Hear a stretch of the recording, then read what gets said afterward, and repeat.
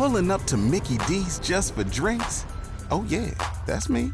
Nothing extra, just perfection and a straw. Coming in hot for the coldest cups on the block. Because there are drinks.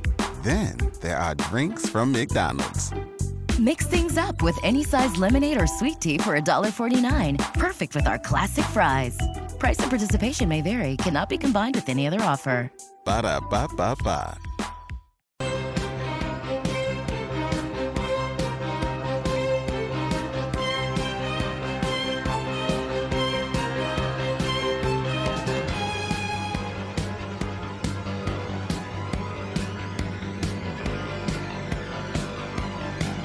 Let's go. Super Bowl 57 Sunday, Chiefs, Eagles. Give me some wings. Yeah, we're going to get into our spread on Sunday. Very happy to be talking. I always say this to our next guest, too. It's like we need to do this more often, and then you know what? Life happens. But two-time Super Bowl champion joining us from the New York Giants, Dave Tollefson. DT, my man. I know as we get into Sunday, this week is always you could probably get a little antsy, don't you? Yeah, man, it's exciting. And I tell you what, I'm excited about this matchup. I mean, I really feel like these two teams are the teams that should be playing. I mean, so it's kind of a double whammy for me. Obviously, the experiences that I had going to two, but man, I'm really excited for the game. And you got a regional team right here to Omaha. A lot of Kansas City Chiefs fans, so it's exciting. What are you going with? Are you going with a Havlicek jersey on Sunday? What NBA jersey are you wearing this weekend? I don't know. I got a Lambeer. Oh, you know. Okay. All right. I feel like that could get dusted off. Yeah. The problem is I'm not really a Chiefs fan. I like Jalen Hurts, but I hate Philly, and you know that. Yeah. Playing for the Giants makes sense. Yeah. Deshaun Jackson tore my heart out. He probably told you about it, too. Oh, man. I hurt my knee that game, too, so I'm on the sideline. And I'm like, if I didn't hurt my knee, I probably would have been the guy like in the black and white video that trips the guy running down the sideline. I remember you talking about that, too. When you saw the punt go up in the air, what were you thinking? Oh, crap. Why is he having a chance to return this? Man, and Matt Dodge was such a good kid, and he had a powerful leg. But, so we were playing Dallas that year, and he out-punted the coverage. I was on it. Mm-hmm. And the receiver for the Cowboys, Bryant, he caught the ball, and I was probably 20 yards from him, and I immediately knew he was taking it back for a touchdown. There's no way I'm breaking down to tackle him, right? Yeah. But it was the same thing in that Philly game. It was terrible. It was the worst because that really knocked us out of the playoffs that year as well. And then they beat us in the playoffs too in 2008 at home. We had the number one seed in the NFC, and Philly beat us. So yeah, there's some bad blood. All right, Dave. This Super Bowl week, we hear from a lot of folks, and I'm interested to get your perspective on it. Just how challenging is that week leading up to the Super Bowl? Because you're thinking about and doing so many things that are away from the game that have to do with media and promotions and things like that. Just how difficult is it in that week to get ready to play the game? It's very difficult. We're all creatures of habit. The guys in the NFL, you get to the facility at a certain time, you do this at a certain time. And really this whole week, everything's brand new. Even you guys obviously know you do the preparation the week before as far as the game plan, but that's also a new thing. Mm-hmm. You're preparing for a game that's in 2 weeks, and you're doing the lion's share of the work 2 weeks prior. So it's you just cannot wait to get to the game, really. But then even halftime is different. Halftime's twice as long. It's a bizarre scene. Other than the football part, which honestly feels like the smallest part when it comes to Super Bowl week or the 2 weeks leading up. Yeah, it's bizarre. It's just a really weird week or two. Excuse me. Do you remember who the halftime acts were for your two Super Bowls? I don't remember. I don't remember either. My wife does. Okay. I was wondering if anybody in the locker room was like, "Hey, Coach, can you wrap this up? We want to catch the end of it." I got you. Tom It Petty, the definitely first wasn't even one. Cool. Oh, is Tom Petty the first one? Yeah, Madonna, the second one. Okay, you had Tom Petty and Madonna. Yeah. Okay. I wanted Prince, man. Everybody wants Prince, and of course that happened during the Super Bowl. That broke my heart. So thanks for bringing that one up too. All right, so I've been trying to explain to everybody. I've teased this. I don't know if you and Connor got into this yesterday too, but I was telling John that we've continued to lobby for Dave Tollefson to have at least a half sack in. I think it was the first. Was it the first Super Bowl? I the had junk half punch. sack. Yeah, you did. You did, and Literally. it was the junk had a punch. handful. You had a handful. It was a sack of Tom Brady. Now, who was it? JPP or was it Tuck who ended up getting, or was it Strahan? It was Tuck, man. Okay. And the crazy thing, Nick, is now Justin Tuck has had 4 sacks in 2 Super Bowls, and he's tied with like Reggie White for the most sacks in Super Bowl history. So, like, if I'm the Should guy be that tied. gets this thing changed, I literally erased Justin Tuck from the history. Like, I'm back in the corner here, man. There's nothing I can do. I know, and unfortunately, Roger Goodell is not returning my emails, so Yeah, I've struck out I there. was just left with an empty hand and nothing to show for it, you know? So, I mean, you know, when you were trying to grasp onto whatever you could grasp onto, were you impressed about Tom, or were you just like, this isn't what I thought it would be? I would say it's not memorable. You know, that's the best way I don't know what that means. Yeah, I think we all know what that means. You know, the amount of conversations that we've had in your experience, I think is going to be an interesting one this week for a defensive coordinator that you're very familiar with Steve Spagnuolo, when you think about the preparation in trying to get at Tom Brady. And I know how you always talked about, you know, just trying to get at his feet. So now Spags, as you endearingly refer to him as, has an interesting challenge against a completely different type of quarterback than what you guys were preparing for with Tom Brady, and that is Jalen Hurts with the dual threat, but also a Jalen Hurts that is steadily getting more accurate throwing the football too. So knowing Spags the way you do and knowing the amount of preparation, what do you kind of anticipate is taking place with that Kansas City Chiefs in preparation for Jalen Hurts and this Eagles offense? You know, again, Jalen Hurts is playing outstanding. I didn't really see it coming, to be honest with you. I'm super impressed by the kid and happy that he's playing well. But when I think about the game plan, obviously Chris Jones is the crown jewel of that defense, right? Mm-hmm. He's going to have to get going early, but you're really going to have to put a lot of emphasis on the edge guys, keeping Jalen contained as much as you can. Now, don't not rush Frank Clark, you know, the other edge guys. Mm-hmm. Don't just stand there to keep him contained, because you want to keep that pressure on him, make him throw off his back foot. But if you can keep him at least between the hashes, that's when Chris Jones, I mean, he can really take over that game. And if he does that, if Spags can get Chris going early and getting pressure on Jalen Hurts, I really like the Chiefs' chances.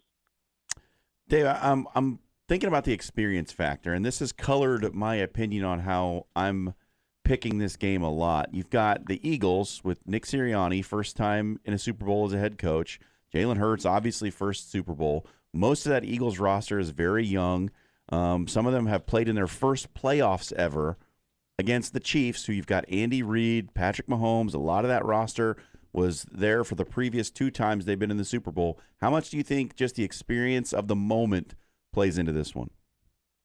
I think it plays a lot. We were really fortunate in 2007 that Tom Coughlin had been to a Super Bowl with the Giants, and he really took control of the week, both 2 weeks leading up to the Super Bowl, because I think Strahan had been to one and he had lost to the Ravens, but there wasn't a ton of experience on our team as well going to Super Bowl. So he really locked down our schedule and made it apparent to us, like, the work that we put in these 2 weeks are going to directly affect the outcome. So I think it's going to play a huge part, you know, to see how Sirianni really gets the troops in line and gets them prepared. I honestly think, now that you kind of brought that up, that's probably one of the more important things leading up to this game on Sunday is how they prepared, what their mindset is, and that really comes down to the head coach.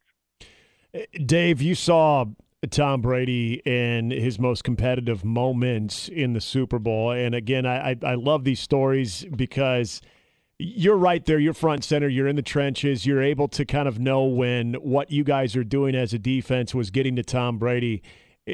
Can you sort of recall like that moment when you guys come back in the huddle and you're like, yeah, we got him?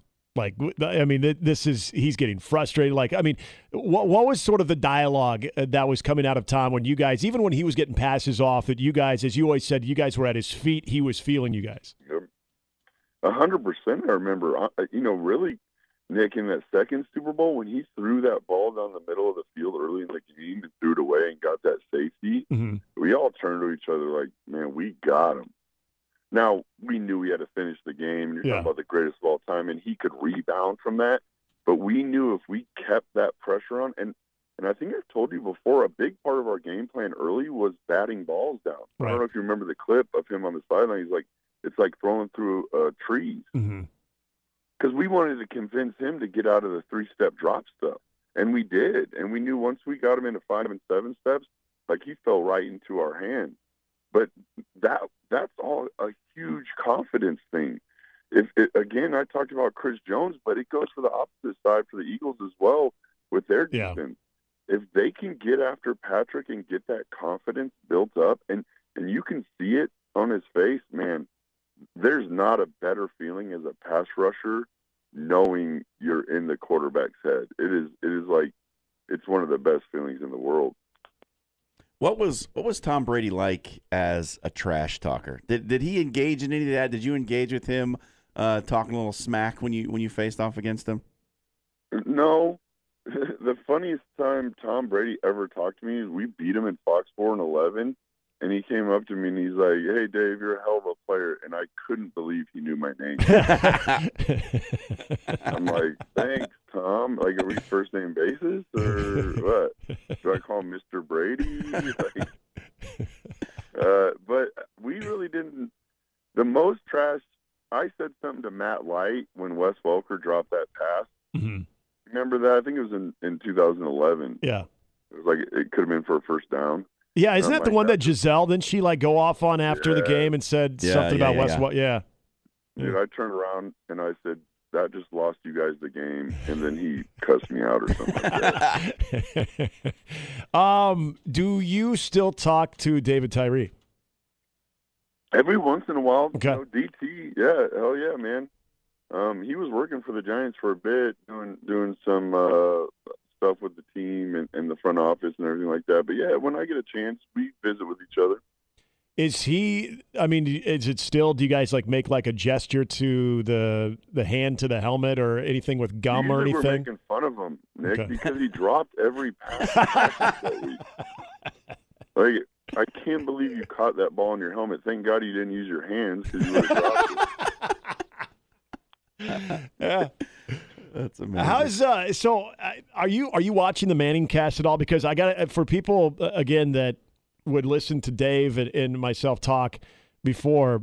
You have always been the advocate of Eli Manning. I get it. What people see on the sideline, it's just Eli. But you always talked about Eli away from the games itself. A guy who drank Busch Lights, a guy who's actually probably arguably funnier than his brother Peyton, which we always found to be quite amusing. But now he's kind of letting his personality out a little bit in the Manning cast. Are you taking any of that in, or are you just like, nah, I already know this stuff? No, I love it. I think it's kind of peeling the onion back for a lot of people to see, and I'm sure you've seen it, Nick, on the guy I've talked about. He's funny. Yeah. He's so different than Peyton. Peyton, I was actually talking to Eli yesterday because I just was visiting to him about the Pro Bowl and how pissed Peyton was after the game. And, Peyton tries to play it off like, oh, yeah, I'm the angry, but he was really mad. And what makes Peyton more mad is how much Eli doesn't get mad. Yeah. And it just pisses Peyton off, and it's so good. But that's just who he is. And that's why it's so easy for all of us to defend him when it comes to any of this accolade stuff, whether it's the Hall of Fame or whatever, because I don't think Eli ever told us that we needed to play better, ever. Yeah. And it's just that's the kind of guy he is, man. It's just a hoot to see him open up and for people to get to see that, you know. All right, give us some inside football. What's something about playing in the Super Bowl that happens that maybe people don't realize or know about or understand? Let me see. Man, the halftime thing is big. Like, you take your shoulder pads off. I mean, it's really a relaxing, like the first 15, 20 minutes of halftime, you're just kind of sitting around relaxing and kicking up your feet. You know, what's confetti like? Were you a guy that eats at halftime? How good is the champagne and beer after you win a Lombardi? Oh my gosh, dude! I think the Giants spent like $1 million on their party afterwards. It was Nice. unbelievable, and all my friends came. One of my buddies, Dave Biller is his name. I grew up with him. They stayed in my hotel room with me the night after the Super Bowl, and my buddy Dave slept in my helmet. I bet he had a bit of kink in his neck the next day, though. Dude, it was so funny. He was trying to wrestle Brandon Jacobs in the hallway. It's one of those nights, fellas. You know, like Yeah. you just can't. The euphoria of accomplishing something that is the pinnacle of your profession. Yeah. Literally, in the game of football, there is not a bigger thing you can win than the Super Bowl. Not national championships. I played for one in college. Yep. It is the pinnacle, and the euphoria and how hard it is to do it, and you do it with teammates and guys you really care about, and your family's there, and it feels like your family won the Super Bowl. I felt like my son and my wife and my grandparents, my mom, like we were all world champions, and you really can't. There's no other way to get that feeling. Yeah. I met you too late in life. I met you too late in life. Otherwise, I would have hopefully been part of that the post party. Man. You would have been. Oh man, you'd have loved it. You would have infiltrated so deep, Nick. You'd have been like doing announcements on the microphone. Oh yeah, let's let the circus clown entertain everybody. Yeah. Come on. And now, Yeah, I get that a lot every now and then. You know, people are like, "Come on, guys, I just want to hang out." You know, I just wanted to have a Busch Light with Eli. After you told me that Eli likes Busch Light, I'm like, I just want to have a Busch Light with him. in the bottle, man.